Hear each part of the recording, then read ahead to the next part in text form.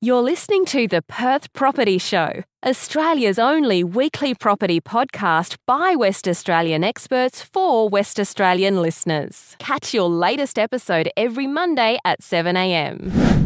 Good morning, guys. Welcome to another episode of the Perth Property Show. I'm your host, Trent Fleskins. Today we are talking about the fundamentals behind construction, building your own home in this market in 2019 in Perth versus buying established, and the realities. There are some pros and cons on both sides. To talk in a most arm's length way about this, I haven't got a builder in, I've got a valuer.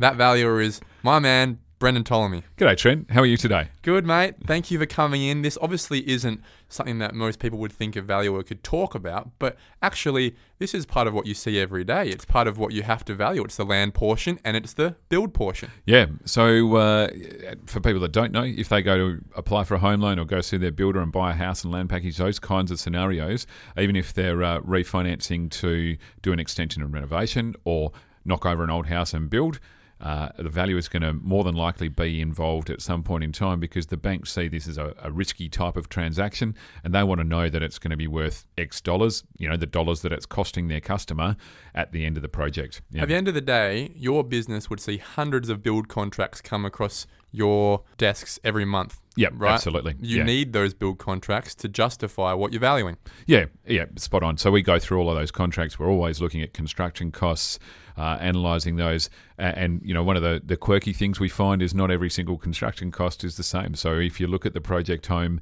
marketplace, we can quite frequently see the same contract for a pretty similar build from the same builder with some numbers that are quite different. Yeah. That's called kickbacks. It might be.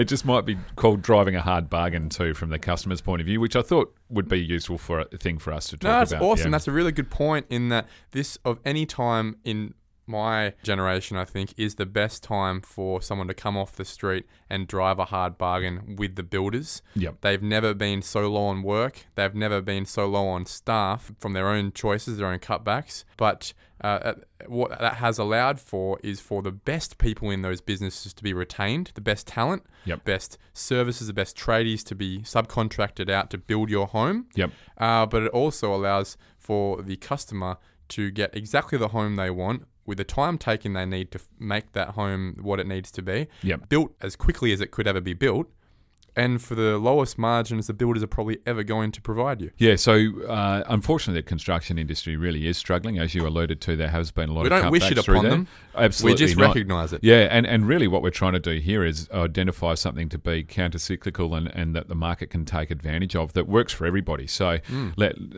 people should be out there if they had considered building a house, whether that be as a first home buyer or an upgrade type buyer or a knock over and build type buyer.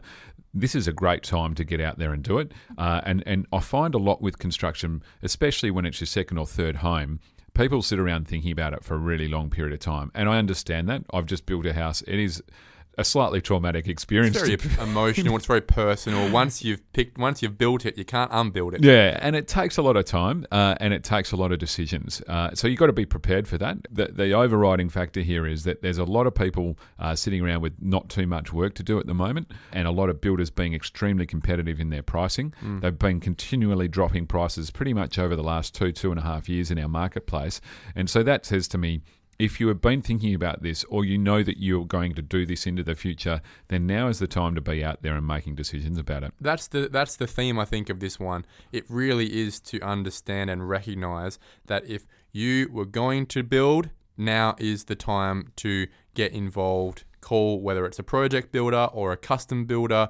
You're never going to get a better bargain than I think now. This is the darkest before the dawn in the construction industry, in my opinion. Yep. So if you're waiting another year or so, the builders are going to need you a little less than they need you now. Yeah. And so, we're focused on being independent as valuers. That's our positioning with our customers, the banks. And so, we don't have any alignment to any of the builders.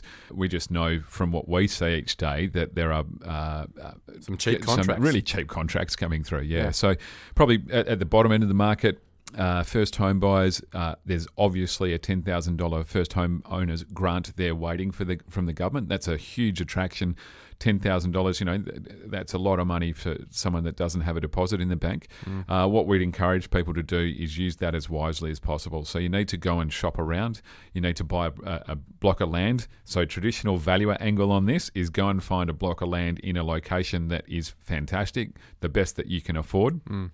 And choose that before you go and start talking to the builder. Separate the two. Do not let the builder assist you with your purchase of land. Yes. So that's a really simple tip. And what we're talking about here is the way that things used to be done. So lots of first home buyers, if you go talk to your mum and dad, that's how they would have built their house and bought their block of land. They would have driven around the suburb and go, I like that street, I like that block of land, or I like the proximity to the park, or whatever drives that choice.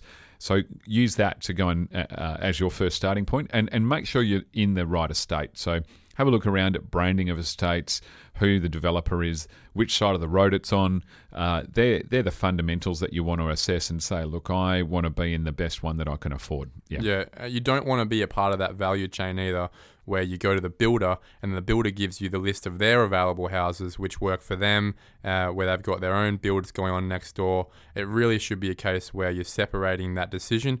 Land goes up, houses go down over time, right? So the most important decision, whilst you still want to have a house you love, is still the location, the piece of land you buy. Yeah. Make that a separate decision. Buy that first. Cop a little bit of holding interest in the time. It is what it is, but in the long run, be worth that much more to you than being stitched up in a house and land estate that suits the builder and not you. Yeah. Then you go to the builder, say, this is my land, I've got finance, I want to build this house, this is my budget. Yeah, and there's nothing to say that people wouldn't go and choose their house first and then going looking for that block, but we're just advising them to separate those two, that process. Now, on the building side of things, they want to go to a reputable builder with a really good brand name. There's a couple of builders in Perth who are the biggest in Australia, basically. Yeah. So isn't that funny, though? We have 10% of the market, but we have builders that are actually the biggest in Australia. Yeah, and there's a lot of construction in that marketplace or in our marketplace, so you want to find a reputable brand across them or below them, and you want to go in there and drive as hard a bargain as possible. So number one, sort out what you want to build.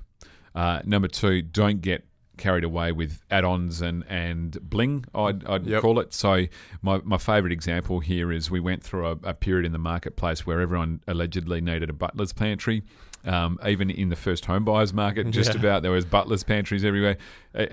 Stand back and have a look at the practicality of the way you live and what you can afford. How many bottles of tomato sauce do you need? And let's just build the place to what you can afford. And so before you're even in with those builders, I'd be writing down the list of what you need. Your non-negotiables, and also if I can get it for the right price, this, but no more. Yeah, they're very good builders at giving you the 90%, right, of what you want, and then stitching you up at pre-start where they have higher margins. A lot of the builders pay their pre-start consultants commission to jack you up at the last, to add the waterfall sides to the stone bench top, to add the extra lights, to upgrade the faucets and things like that. Make sure that you are very clear on the spec and the inclusions you want before you sign that contract. Absolutely. And pre-start should be a zero game thing for you, because that's where all the margins are made. Yeah, and also just where those choices are made. We talked about the fact there are a lot of decisions to be made here. Unfortunately, it takes a lot of time to sit down and say, right, these are my priorities, and you need to be firm about, okay, do I want the waterfall bench top, or am I going to put that money into putting an extra few lights in the living area, upgrading the basins or the bench tops in a bathroom, landscaping outside. There's so many different options to be had here. But get the fundamentals right first. Am I having a 3-bedroom, 2-bathroom house, and how much living area can I afford to build? Do I need a 4x2? Is it a 3x2 with a study nook that's off the living area? Because that's how we're going to live our life. We're going to be sitting at a laptop overseeing the kids while you work from home. Those kinds of concepts. Think about how you're going to work. How you're going to live in your house. Yeah. So let's flip it over to the other side. We've spoken about getting the most and identifying that we should be getting the most out of a build contract in this market right now in Perth. However, I think if we're both very frank about this, the reality is it's still cheaper to buy an established home in Perth right now if that's what you want. Yeah. So as valuers, what we do is go and value those construction loans, so land value plus the cost of the house. And what our client is saying to us, what the lender is saying to us is that going to be worth those two components? Traditionally, in a rising market and in our Perth market, we this sounds really facetious, but our job was sometimes as hard as saying land plus building, that's equals value, because all the places around that new construction loan are transacting at that same cost to build. Some valuers still do.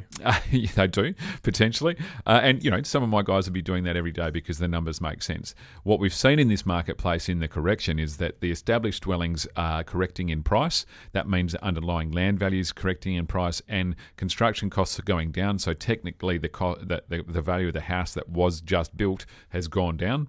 And so we're seeing established dwelling sales that are below the cost to replace in terms of buying land and building the house. Yeah. I guess it really is just a personal decision here. If you want a brand new house, brand new, you're going to have to build it. It will cost what it will build, but it's the best time to be getting the best price for that. Yep. If you're open to buying established, the reality is that still, which is why you're not seeing a lot of houses being built, which will obviously in the future lead to prices increasing because there's a low increase in supply. Yep. If you are still happy to buy established 2-3-year-old properties, there are some serious discounts on the value of those places. Yeah, absolutely. And so what we've been doing is encouraging people to have a look at what that discount is and what they can afford, even going away to maybe save some monies so that they can get their deposit together to buy established, because that potentially is a better use of their money than taking the $10,000 that's free. I know it's $10,000. I know it's free. Yeah. But potentially taking that $10,000, you're turning it into, we've seen some people turning that into negative equity. Straight away. And by that I mean that they're $30,000 down. So you've taken your free 10 and turned it into minus 30. Yeah. Let's just think about whether that's a logical thing to do with your money. What will it take for that paradigm to change where do we flip? When we flip it to the point where the build contract, people could actually build for less than the prevailing established market is selling for right now? What happened? How does that come about? How do those fundamentals change? So essentially we see demand increasing and we see the established dwelling supply dry up. And so we go back to the fundamentals of why people used to build houses, and that was because they would look around and go, there's nothing established that suits my needs. There's nothing established on the market just about, so I better just go build my own house because there's no supply. Yep. And so that's where we'll get to again at some point in time, but we're a fair way away from that at the moment. Yeah. Is that because the reality is right now we actually don't need to build anything right now? We're still soaking up supply as much as we have been for quite a while, but still right now in this month of the market, we're still at a point where we actually don't need to add any more supply, and therefore the market's not rewarding you for doing so. Yeah, that's a fair assessment. The market isn't a set scientific model.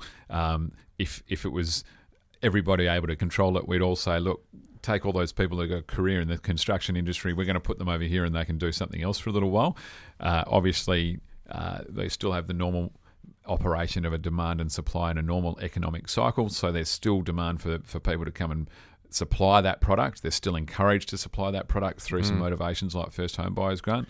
And we will get back to a stage where there's enough people coming into Perth wanting housing that will essentially drive that growth. Yeah, essentially the second it becomes cheaper to build, the construction industry starts going through the roof again, and it becomes therefore more expensive to build, too expensive to build. It's a balancing act all the time. Yeah.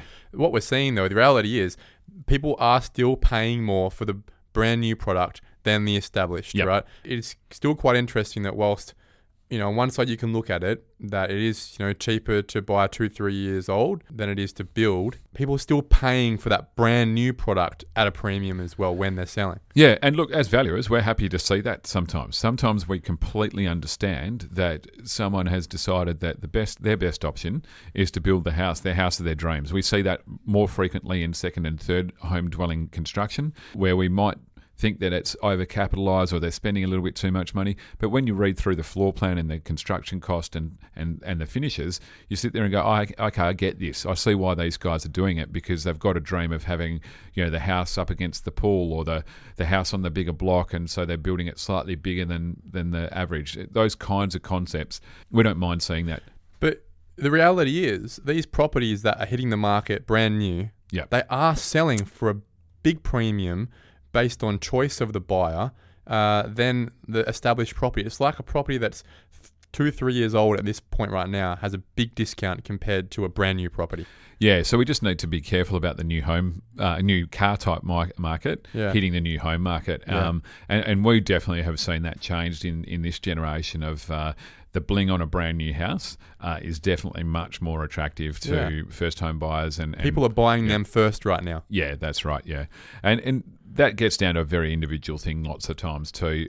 Even though it's a trend, once you go and dig below the surface, you'll see that the established places that aren't selling are either poorly presented or they're not quite as well designed as the new model that came out more recently. That's very true. Yeah. A fantastic. As a suburb that I'm very deep in right now in terms of our buying analysis, and it's very obvious to see that the houses that are built well and presented well have big bedrooms. They're selling at massive premiums to the market. Massive premiums.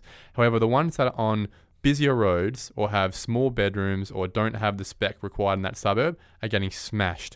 Same square meterage of house, same age, brand new. Yeah, so Trent, this goes back full circle to if you're going to build, it's all about research. So you need to walk through those established houses, the ones that are selling in that local area. You also need to do, I know this is a big word for lots of people, but you need to do a feasibility study on your own single build. Not by the builder. Yeah. Well, and the feasibility study is really straightforward. Just go around and have a look at what's sold in the area, and you can buy those sales online from Landgate. You can get a whole sheet of sales, drive around and see what they've sold for, especially in new suburbs. So I'm going to build a house in the next stage of that subdivision. Let's go and have a look at what those established dwellings sold for in the previous stage and what they're selling for now. Therefore, how much can I afford to spend on my land and my construction costs to be below what those have transacted for? And on top of that, what spec specifically were those houses? If you can't meet that spec and make money from the cost and to get there, don't do it. But if you can, then you've got evidence that people are paying for this particular spec at this price. And so one of the other resources there is the local agent. Have a chat to them, especially notice, because you should be deep in that market. That one came on the market and sold really quickly. You want to talk to that agent. Go and find his next home open, her next home open, and find say, out how and why did that house sell? And you get that feedback. Well, that one had big bedrooms, or it was really well presented, or the tiles in the bathroom were the perfect colour, or I think a lot of it is also staging at the moment. When you are providing that full solution, not having anyone need to imagine what they're going to have when they live there, to be able to spend maybe a $3,000 staging package on these brand new homes, I think is also a big factor when it comes to just getting the right price for the same home. Yeah, absolutely. So what people are doing there, what agents are doing there, is setting the place up, decluttering it, setting up a lifestyle look when people walk through, because the thing that they want that prospective buyer to do is go, I can see myself They're buying a lifestyle. Sitting there. Yeah, I can see myself sitting on that beautiful lounge, reading a book. I'm so cynical, I walk through and go, gee, I would love to sit on that lounge and read a book, but the last time I got spare time to read a book was 3 years ago, so it's not really driving my purchase decision. I think those markets we're talking about there, when we're specifically talking about people that are happy to pay a premium for a lifestyle, are downsizers. So if you're building, I think you should be building as an investor for a downsizer who has the money, has the liquidity, it's been sitting there, they've moved out of their old home, and they want a solution. Straight up. Give them that solution, they can pay for it. Now, the other sector of the market that we've been seeing a little bit of activity, and probably activity that potentially dried up through the credit crunch, let's call it, was the upgrade or knock over and build type buyer. So the second or third home type buyer. Someone's moving into a slightly better suburb potentially from where they were, or they're in a suburb where the housing stock is probably dated in relation to its location. Love those kind of mid-northern suburbs there where you've got a lot of 3-bedroom, 1-bathroom houses that could all do with being much bigger. They're on good sized blocks. They're in good locations with great infrastructure around them. Just waiting for a brand new build. And so the market's at that stage where lots of those people that either own them or would look to buy them have that option of saying, hey, am I buying the 3x1 and doing a really ordinary extension? Because that they don't lend themselves to that, or am I knocking it down and building a mid-range type 4x2 that's my lifestyle opportunity for the future? So what we found there in terms of doing lots of those valuations is that they became really difficult to get through the bank for whatever reason, serviceability, as well as the bank thinking that it's a more risky loan to write. So, well, it's you blokes with your values. It's all our fault. Value, computer says no. Yeah, absolutely all our fault. Yeah. We're going to take the blame. But really what I'm going to say to you is it's time for those to be revisited. Have another crack. Yeah, so potentially whatever construction costs you were looking at back then at 6 to 12 months ago might have gone down. Yep. It'd be worth having another crack at that builder, even if it's the same builder. You go back and say, hey, look, can you do this cheap because I didn't get finance last time round? Serviceability's come down, obviously. Yep. And obviously we think it's a great time to do that in terms of this is a good time from getting to build that house as cheap as possible. If you're going to go and buy the house and then knock it over and build it, it's a really good time to go and buy that product as well because there's less demand for it right at this moment. Brendon, that's a fantastic chat, I think, on the realities, the fundamentals between building and why, both for a family home and for an investment right now, and also buying established and the real discounts available if you were open to doing so as well. Yep. Thanks for coming in. Trent, great discussion as usual. Cheers, mate. Cheers. Okay, suburb spotlight time now, and we have a very special and small suburb to talk about today. We are talking Peppermint Grove. To help us with that conversation, we've got Peppermint Grove's number one agent. It's Mack Hall. Mack, thanks for coming in. My pleasure. Looking forward to the chat. There's a lot of history in this suburb. Very well documented place, always hitting the top of the values list around the state and also the country.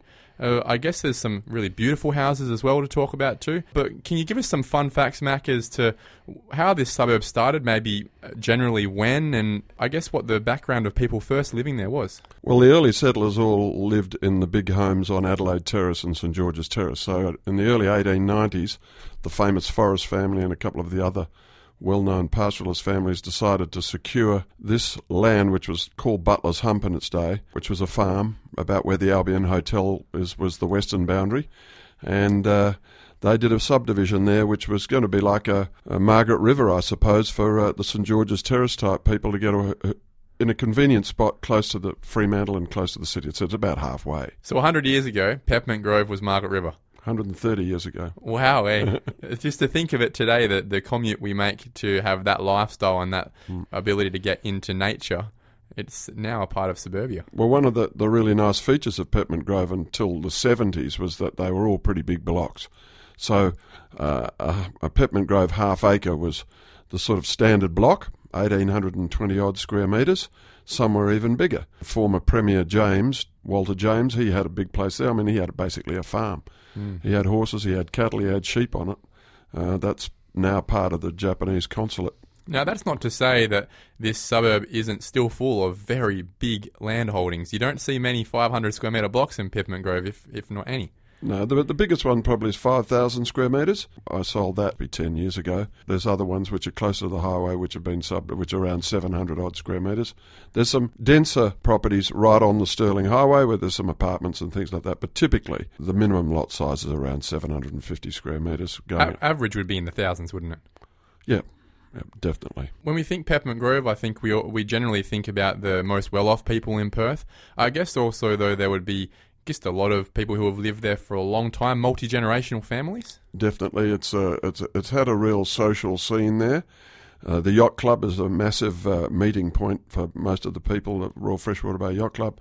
But the same precinct has got the Peppermint Grove Tennis Club and the Manners Hill Park, which in fact had a little golf course on it in the early days. So it was really but it's got the river, and that's been the main attraction there over the years. If there's anything that you would do to improve Peppermint Grove in terms of amenities or demographic, gentrification, is there anything that you think is a standout you could really do with this? One of the things about it is the attraction is in fact the opposite to what you're hoping I might say, and that is that there is no real density. So there's no issues as far as developments and things like that. So it's not that complicated, but we are on the border of Cottesloe, with Stirling Highway being the divider, and the Napoleon Street retail section is really a great fun part for us is where you just cross the road and then you're in Cottesloe where all the commercial activity is. But look, there's only 550 houses approximately. Yeah, so it's a very small community. No one's going to make any money who wants to do anything dramatic in there. But look, I think the fact that it's typically a single residential suburb with some huge blocks, a few old houses that are all being restored, they're phenomenal places. I think that's part of the attraction. And then you've got the river. I don't think the residents there really want to attract a lot of people. Yeah, I would have thought. I guess it is a fairly insular place in a lot of ways, in that it is hard to afford to get there in the first place, but also it's so tightly held. There aren't that many transactions every year either. So on that point, you were just mentioning properties that have been around for a long time, very beautiful. Is there a bit of heritage listing through there that might make it hard for someone to come in and buy and maybe upgrade the property? Look, the heritage is a contentious matter in the suburb at the moment because I think the current council have gone overboard a bit with their heritage. But there's some unbelievably magnificent homes. Like, we sold one a couple of years back for $17.5 million. The owner's spending an 8-figure amount on it, renovating it. Restoring it. Yeah, so that gives you an idea of where that might be. In the last year, we've been selling blocks for around about the $4 million mark.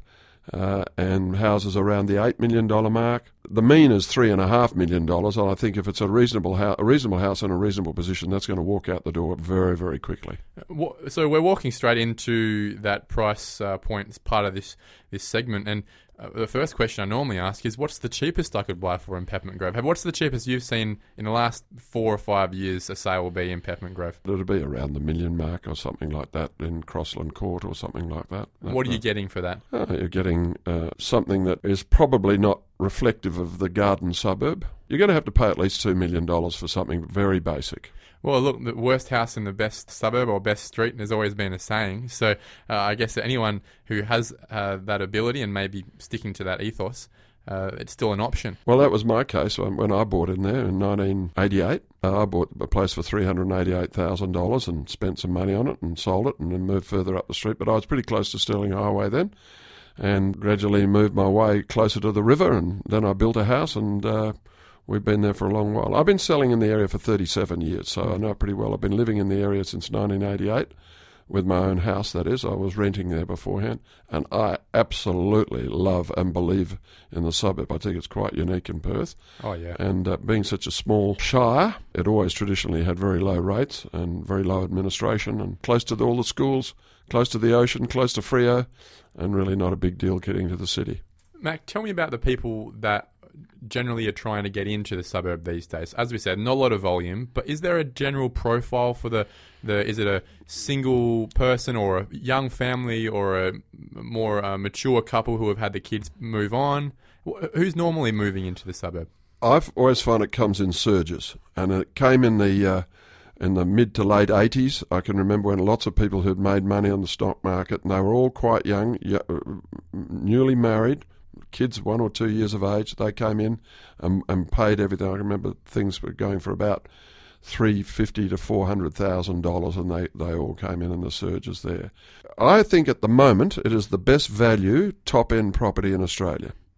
What you can do is buy land or land value. Let's say you do an appraisal on a property, a house with land. The land is basically what you might get in 4 or 5 streets back from the ocean in Cottesloe. Price per square metre, and you are in a most amazing garden environment close to the river, and arguably some of the most successful people in Perth. That's very true. That price per square metre, if you actually look at it on how much square meterage you're getting and the price you're paying, because these block sizes are generally so big, it's sometimes quite unbelievable, the differences, as you said, compared to an apartment or compared to something on the coast where it's a different lifestyle altogether. But most people would recognise that this probably should be one of the more expensive per square metre places in the country. I can understand why Cottesloe is expensive. It's the beaches, of course, part of our whole ethos here completely. Yeah. But if you go over the primary dune, in other words, back from Broome Street, it's not as if you're in something that's spectacular. It's very, very nice, and they've got wide avenues and things like that, but you're not as if you're really on the beach, and that's the same price per square metre as it is in Peppermint Grove at the moment. Now, we've sort of prefaced it already, but I still need to ask the question. Development opportunities, is there any? Do you think there ever will be any? Look, the state planning have tried to enforce Peppermint Grove to have more density, and there's spots where they can do it, but they've already been developed. There's lots of apartments and things like that that were done years and years ago. But I would be very surprised if you would be able to get too many more small blocks. Warren Anderson and the bungalow site, which was a famous development, is the only development that I've seen in Peppermint Grove where they have contemplated higher density. So he's done it, but I haven't seen it since. I wouldn't think it's on the agenda. I think further down the Stirling Highway where there's a lot more amenity, a lot more walk score for people to have that accessibility as a change-up for moving out of the square meterage is probably where it's more appropriate, just like where they've had the City of Nedlands rezoning on Stirling Highway there, and they've got Nedlands Square coming in. That's probably where it's more appropriate to have that density closer to the rest of the community. Well, either side of Peppermint Grove, you've got Claremont and Mosman Park, and those places are doing the developments. You'll see the big new development that's going on in Claremont right on the Peppermint Grove border. There's been other ones in North Fremantle and Mosman Park where people have been able to downsize without feeling like they're travelling to another suburb altogether. That's just nearby. Mosman Park's not far away. That's got a long association with Peppermint Grove, part of the river and all the rest of it. So those things are going on around it. But I think when I look at all the people who are just wandering around with kids and everything and their pets and so forth around the area, I think they like the sort of quiet garden atmosphere. Look, it makes a lot of sense, and it's in line with what I think people's expectations are. Last question, Mac. We ask every number one agent this question. What's the median house price in your suburb? And if you had that in your pocket today, what could you and would you buy? It's $3.5 million, Yep. Is what it is. But look, there's so few transactions that go on. Trent, you could do 10 transactions as an agent, and you'd be the number one agent, depending on how big the transactions were. I would get something in the middle towards View Street, in either Irvine Street or Keene Street or something like that, on a 800 square metre block, and have a nice 2-storey home on it that maybe had some potential to improve, renovate, maybe something like that. But I think that's what I would buy with it. Mack Hall, thank you very much for coming in and talking about that very unique suburb, Peppermint Grove, and go and grab another few more suburbs and we can have more conversations. I appreciate it. Look forward to it, Trent, and enjoyed it very much. Thank you for listening to another episode of the Perth Property Show. If you've only just joined the conversation, you can catch up by heading over to our website, perthpropertyshow.com.au, subscribing to the podcast, or joining our Facebook page. Don't forget to tune in next Monday at 7 a.m. for more expert insights, local analysis, and suburb spotlights. Happy hunting!